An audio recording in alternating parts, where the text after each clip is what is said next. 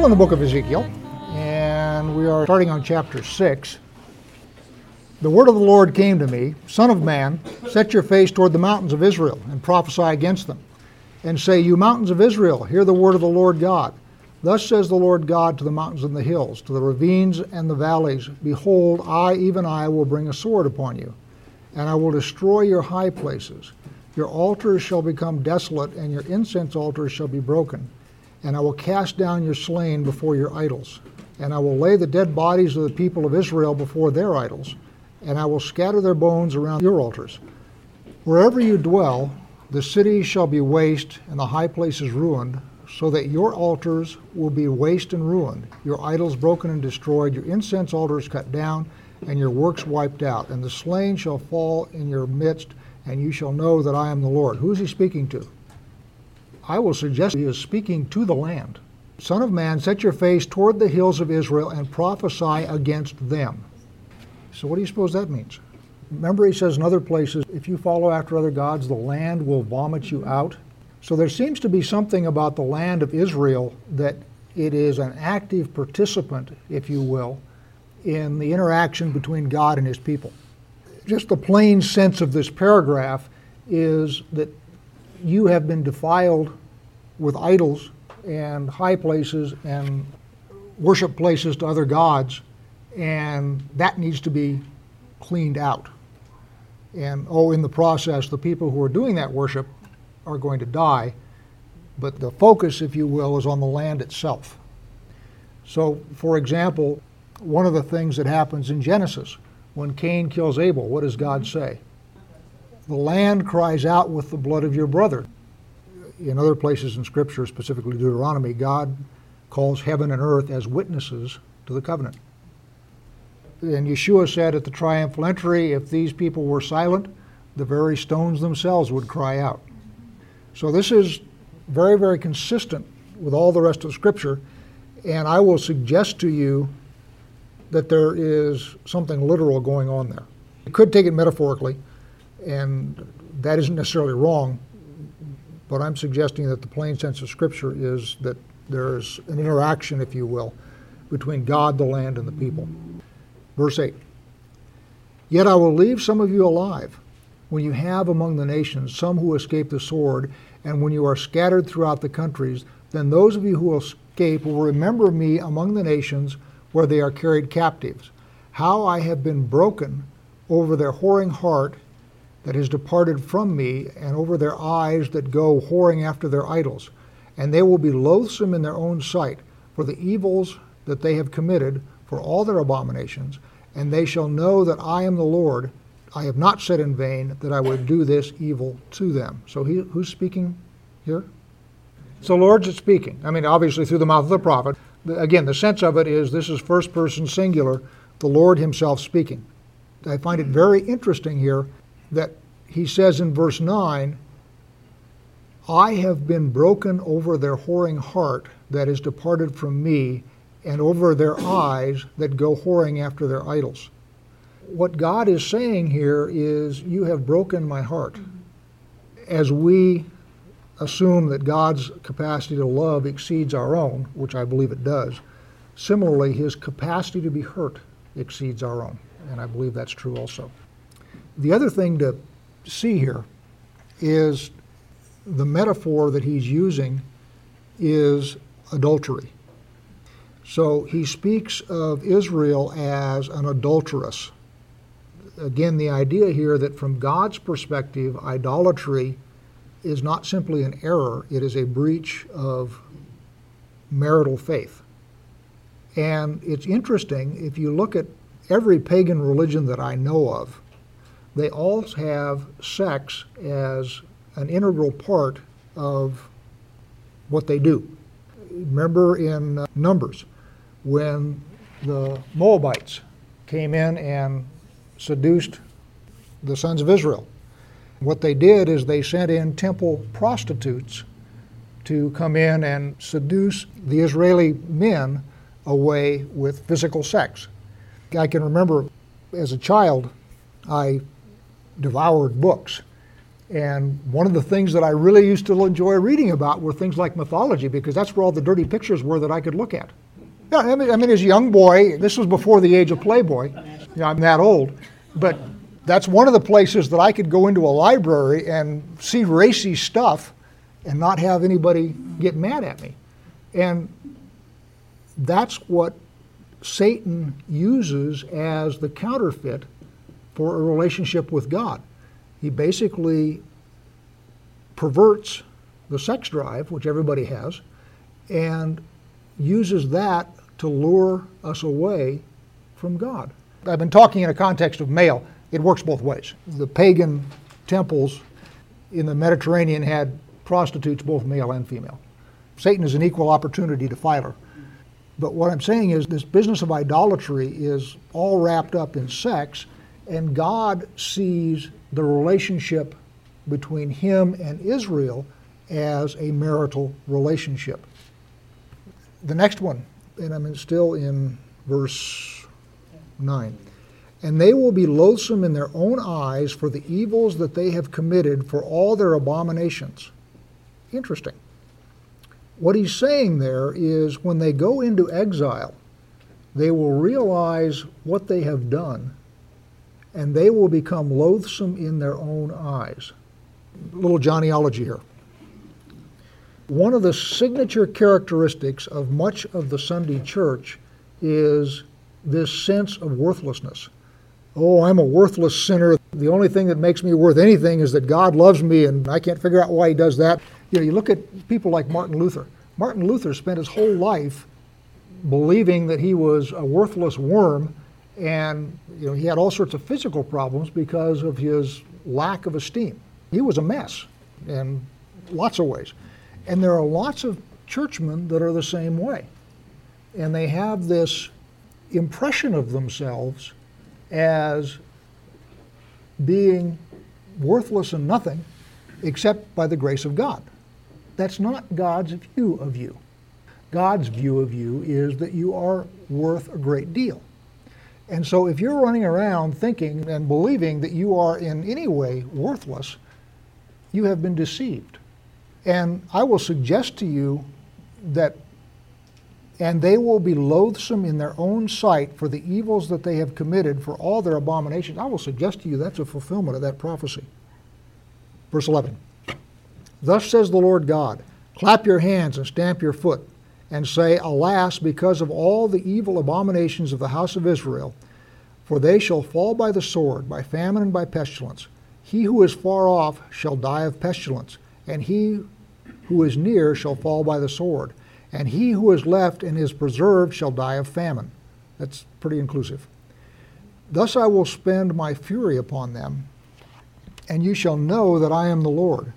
When the slain lie among their idols, among their altars, on every high hill, on all the mountaintops, under every green tree, and under every leafy oak, wherever they offered pleasing aroma to their idols, and I will stretch out my hand against them and make the land desolate and waste, in all their dwelling places from the wilderness to Riblah.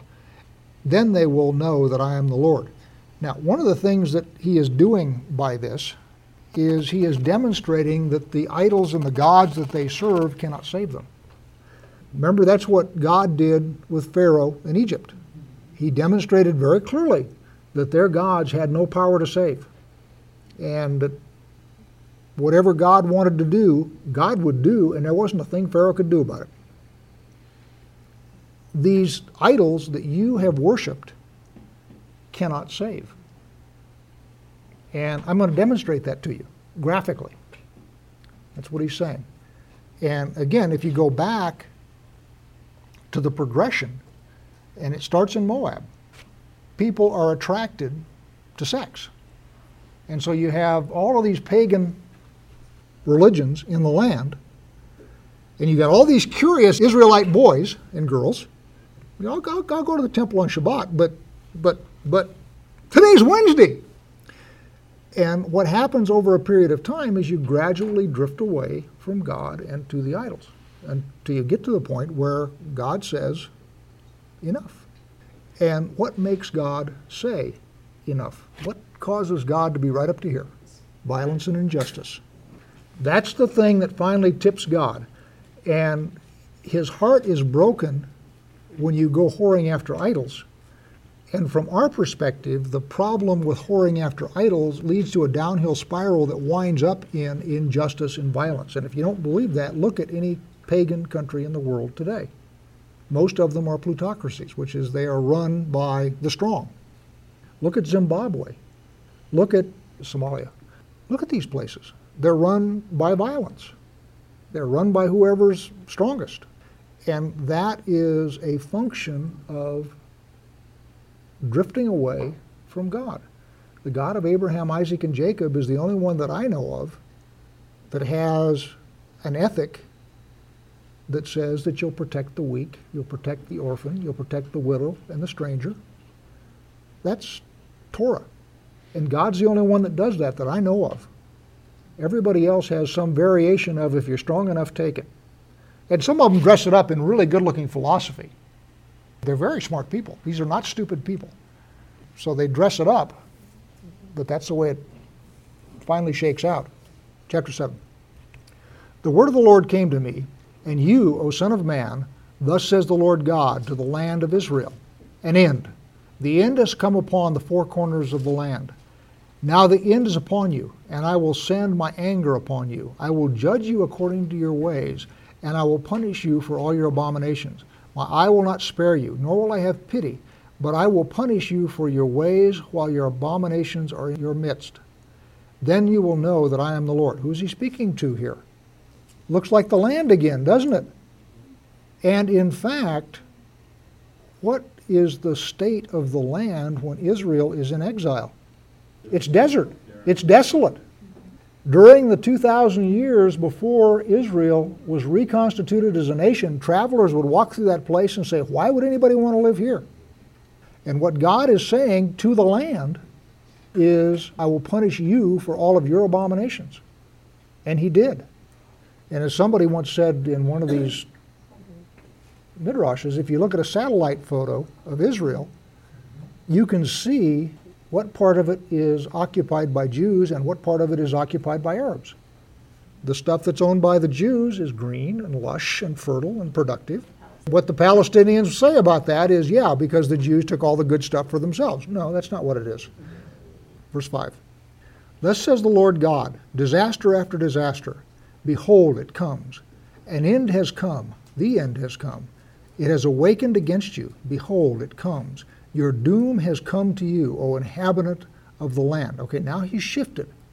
In the previous paragraph, he was talking to the land. Now he is talking to the inhabitants. And this isn't good either. Your doom has come upon you, O inhabitant of the land.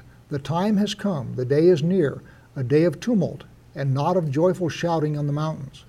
Now I will soon pour out my wrath upon you and spend my anger against you, and judge you according to your ways. I will punish you for all your abominations, and my eye will not spare, nor will I have pity. I will punish you according to your ways, while your abominations are in your midst. Then you will know that I am the Lord who strikes. Verse 10. Behold the day, behold it comes. Your doom has come.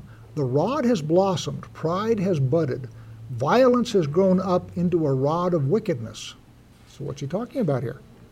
The rod has blossomed. Remember in Numbers during Korah's rebellion, one of the things that was done by God to quell the rebellion was he had each of the tribes bring forth a rod and write his name on it. And the next day, the rod that belonged to Aaron had blossomed, and pride has budded. So what is he talking about here? The priesthood, yes. He is talking about the priesthood. It has become corrupt. And instead of blossoming with almonds and so forth as a sign of God's favor, now that blossoming rod has budded with pride. And violence has grown up into a rod of wickedness. So what I'm suggesting to you here is he is talking about the fact that the priesthood has become corrupt. And idolatry leads to violence. None of them shall remain, nor their abundance, nor their wealth, neither shall there be a preeminence among them.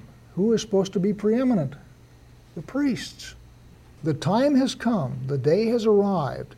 Let not the buyer rejoice, nor the seller mourn, For wrath is upon all their multitude. For the seller shall not return to what he has sold while they live. For the vision concerns all their multitude, it shall not turn back. And because of his iniquity, none can maintain his life. What's being said there? The seller shall not return to what he has sold. Jubilee. The law at Jubilee is that the land of Israel was only rented. It never permanently changed hands. And at the Jubilee, all of the land went back to the tribe that owned it.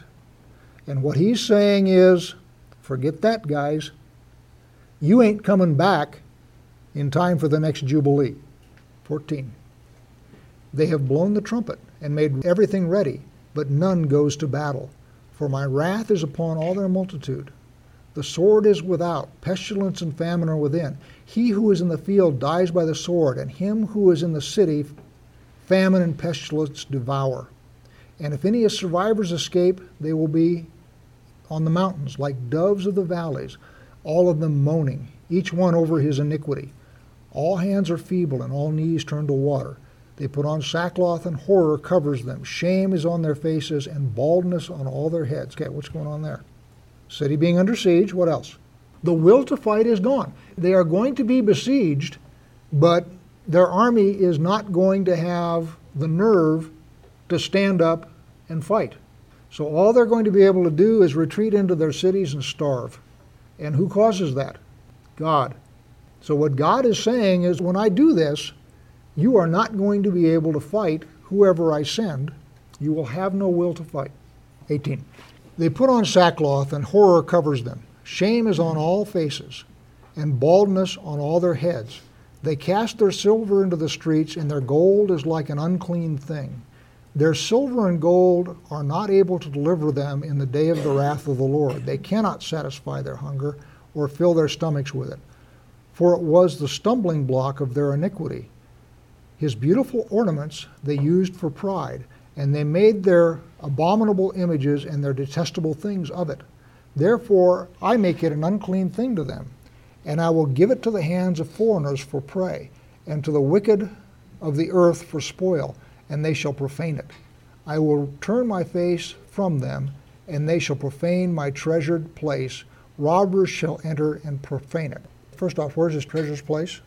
His treasured place is the temple. And what he says is, which happened twice and it's now under Muslim domination, is he will remove himself from the Temple Mount, and all of the wealth that got poured into the construction of that temple will be looted. Nebuchadnezzar did it, Titus did it, and the Muslims today are doing it. Now I want to cross-reference you here to Isaiah 3, and I'll pick it up in verse 16. Moreover, the Lord says, because the daughters of Zion are haughty, and walk with outstretched necks and wanton eyes, walking and mincing as they go, making a jingling with their feet. Therefore the Lord will strike with a scab the crown of the head of the daughters of Zion, and the Lord will uncover their secret parts. In that day the Lord will take away the finery, the jingling anklets, the scarves and the crescents, the pendants, the bracelets and the veils, the headdresses, the leg ornaments and the headbands, the perfume boxes, the charms and the rings, the nose jewels, the festal apparel, and the mantles, the outer garments, the purses, and the mirrors, the fine linen, the turbans, and the robes, and so it shall be. Instead of a sweet smell, there will be a stench. Instead of a sash, a rope. Instead of well-set hair, baldness. Instead of a rich robe, a girding of sackcloth, and branding instead of beauty. Your men shall fall by the sword, and your mighty in the war. Does that sound very much like we just read in Ezekiel? The point here is that Israel is going to be taken into captivity. And as part of that, the temple itself will be profaned. Verse 23. Forge a chain, for the land is full of bloody crimes, and the city is full of violence. Here we go. Okay, remember I said that it starts off with idolatry. The thing that God laments initially is the unfaithfulness of Israel. But now we're getting to the thing that has finally brought him to action. Forge a chain, for the land is full of bloody crimes, and the city is full of violence. I will bring the worst of the nations to take possession of their houses. I will put an end to the pride of the strong, and their holy places shall be profaned. When anguish comes, they will seek peace, but there shall be none. Disaster comes upon disaster. Rumor follows rumor. They seek a vision from the prophet, while the law perishes from the priest and the counsel from the elders. The king mourns, the prince is wrapped in despair, and the hands of the people of the land are paralyzed by terror. According to their way I will do to them, and according to their judgments I will judge them, and they shall know that I am the Lord. This mirrors Isaiah 29. Pick it up in verse 9. Pause and wonder.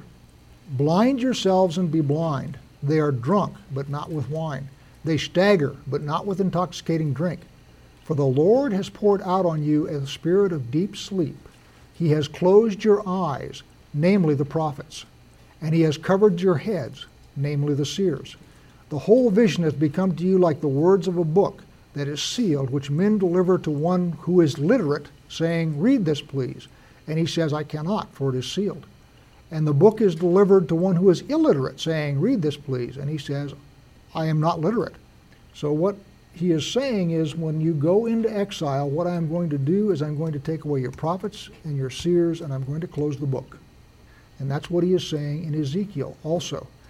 If you go back to Ezekiel 7:26, disaster comes upon disaster, rumor follows rumor. They seek a vision from the prophet, while the law perishes from the priest and the counsel from the elders. Prophets and seers, wise men and prophets, they both are going to fail Israel before exile. It's what Isaiah says, I will close your eyes and your ears, namely your prophets and your seers. So what happens when you go into exile is you lose the ability to prophesy, which is to hear directly from God, and you also lose your interpretation of Scripture. And again, we've talked about that before. That's why in exile here you can have 10 different denominations read the same passage of Scripture and come up with 11 different interpretations, because the book is closed. And it is my prayer, which is what I pray before we start all these things, that God will begin to open the book so we will understand it properly. But I will tell you that Baptists, Presbyterians, Lutherans, Holy Rollers, Mormons, you name it, they are all reading the same book you are. And they have different understandings of what the Word is saying. And they all think that they are right, just like I think I'm right. So approach this with some humility. Later on in Isaiah 29, God reverses that process, and he opens the book again, and he restores prophets, and he restores seers. And it is my prayer that that's happening now, but come at it with some humility. When you're dealing with your Sunday brethren, there are things that you think you can see very clearly, and they think they can see them just as clearly, and one or both of us is wrong. That's why I say don't be a Torah terrorist. Chapter 8. In the 6th year, in the 6th month, on the 5th day of the month, as I sat in my house with the elders of Judah sitting before me, the hand of the Lord fell upon me there. This is about 14 months later than the previous one we just read. Ezekiel dated the first one, and that is in chapter 1, verse 2. And that was in the 5th year of the exile of Jehoiakim. And now we're in the 6th year, in the 6th month, so we're about 14 months later. On the 5th day of the month, as I sat in my house with the elders of Judah sitting before me, the hand of the Lord God fell upon me there. Then I looked, and behold, a form that had the appearance of a man. Below what appeared to be his waist was fire, and above his waist was something like the appearance of brightness, like glimmering metal. And we talked about this last time, and it was my surmise that what is happening here is Ezekiel is looking up through the sea of glass. John, I believe, looks horizontally, and then Isaiah looks downward on it. So you have 3 different prophets that see the same thing from 3 different perspectives, and they all describe the same thing. But in Ezekiel's case, he's down underneath it, and he's looking up through this sea of glass, so you can imagine that he's seeing, and we looked at the description of Yeshua, remember? He had a golden band around his chest, and his feet were like burnished brass. You could infer then, if you're looking up through something that is slightly distorting, like you're in the bottom of a swimming pool and you're looking up at somebody standing on the edge of the pool. So what I'm suggesting that he is seeing here is Yeshua. Doesn't mean that's right, that's just what I'm suggesting. Below what appeared to be his waist was fire, and above his waist was something like the appearance of brightness, like gleaming metal. He put out the form of a hand and took me by a lock of my head. And I sort of inferred he sort of reached down into the pool and grabbed him up by the hair. And the Spirit lifted me up between earth and heaven and brought me in visions of God to Jerusalem, to the entrance of the gateway of the inner court that faces north. So he is on the north side of the temple, and he's been brought there by the Spirit. There was the seat of the image of jealousy, which provokes to jealousy. So what does that say? Somebody put an idol there. And behold, the glory of the God of Israel was there, like the vision that I saw in the valley. Then he said to me, Son of man, lift up your eyes now toward the north. So I lifted up my eyes toward the north, and behold, north of the altar gate in the entrance was this image of jealousy. And he said to me, Son of man, do you see what they are doing, the great abominations that the house of Israel are committing here, to drive me far from my sanctuary? But you will see still greater abominations. So what he's saying here is that the children of Israel have put up an idol in the holy place, not inside the building itself. It's in the courtyard between the building and the gate as I read this. And what is the purpose of this image? To drive God away.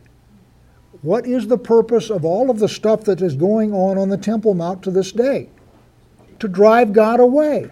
What's happening with that piece of real estate is Satan does not want the presence of God there. And Satan is not capable of driving God away. We are. Everybody hear what I said? We are capable of driving God away because God desires to have intimate relationships with us. And if we're not going to do that, he's not going to stay in the house. Anybody heard that phrase, if God doesn't seem to be with you, guess who moved? Most people will say, you're the one that moved. God doesn't move. That's not biblical. If you fall into idolatry and so forth, God will move away from you. Just like he moved away from Israel, just like he moved away from the Temple Mount. That, by the way, doesn't mean that God is inconsistent. I mean, that part of the little phrase is right. God is consistent. He is consistently who he is, and you're the problem. I mean, I agree with that. But the question on who moved, most of the church has got it exactly backwards. Verse 7. And he brought me to the entrance of the court, and when I looked, behold, there was a hole in the wall. Then he said to me, Son of man, dig in the wall. So I dug in the wall, and behold, there was an entrance. And he said to me, Go in, and see the vile abominations that are committed there. I have no idea what the business is with the hole. I mean, there's been lots of physical symbolism in the book of Ezekiel, laying on one side, laying on the other one, baking, I am sure there is symbolism here. I don't know what it is. So I dug in the wall, and behold, there was an entrance. And he said to me, Go in, and see the vile abominations that they are committing there. So I went in and saw, and there engraved on the wall all around was every form of creeping thing and loathsome beasts, and all the idols of the house of Israel. Where have you seen this before? Egypt. Have you ever seen pictures of an archaeological dig in Egypt? You've got these images of gods and beasts and I mean, they worship bugs, for God's sake. And you've got images of this stuff all around. And that's what's happening in Israel, inside the very temple of God. They have turned it into an Egyptian temple. Verse 11. And before them stood 70 men of the elders of the house of Israel, with Jaazaniah, the son of Shaphan, standing among them. So what we have here is the Sanhedrin. So this is the very governing body of Israel who are meeting. Each had his censer in his hand, and the smoke of the cloud of incense went up. Then he said to me, Son of man, have you seen what the elders of the house of Israel are doing in the dark? Each in his room of pictures? For they say, the Lord does not see us. The Lord has forsaken the land. He said also to me, you will see still greater abominations that they commit. So what's happening? Israel is in these chambers that they've turned into replicas of an Egyptian temple, And what they're saying is, God is no longer with us. That's right, you've driven him off. But they are saying God is no longer with us as if it is God that has forsaken them instead of the other way around. They are saying that God is no longer in the land. True statement. Why isn't he there? Because you guys have fallen into idolatry and you've driven him off. And now you're blaming him for having left when you're the ones that drove him off. 16. And he brought me into the inner court of the house of the Lord, and behold, at the entrance of the temple of the Lord, between the porch and the altar, there were about 25 men, with their backs to the temple of the Lord, and their faces toward the east, worshiping the sun toward the east. Most of the body of Christ worships on what day? Sunday. And as Constantine said, the great and glorious day of the sun. He didn't even hide it. Then he said to me, have you seen this, O Son of Man? Is it too light a thing for the house of Judah? Notice we've changed now, the house of Judah. They're the ones that are still in the land. To commit the abominations that they commit here, that they should fill the land with violence and provoke me still further to anger. Notice we have idolatry, then violence. Very consistent. Behold, they put the branch to their nose. I have no idea what that means. Therefore I will act in wrath. My eye will not spare, nor will I have pity, and though they cry in my ears with a loud voice, I will not hear them. So one of the things that happens with God is you can get to the point where he ceases to listen to your prayers. Everybody understand what I just said? You can get to the point, both as a nation and individually, where God ceases to answer your prayers. Now, does that mean that he ceases to love you? No.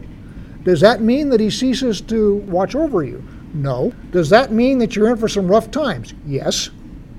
But understand that God will move away and God will cease to answer prayer.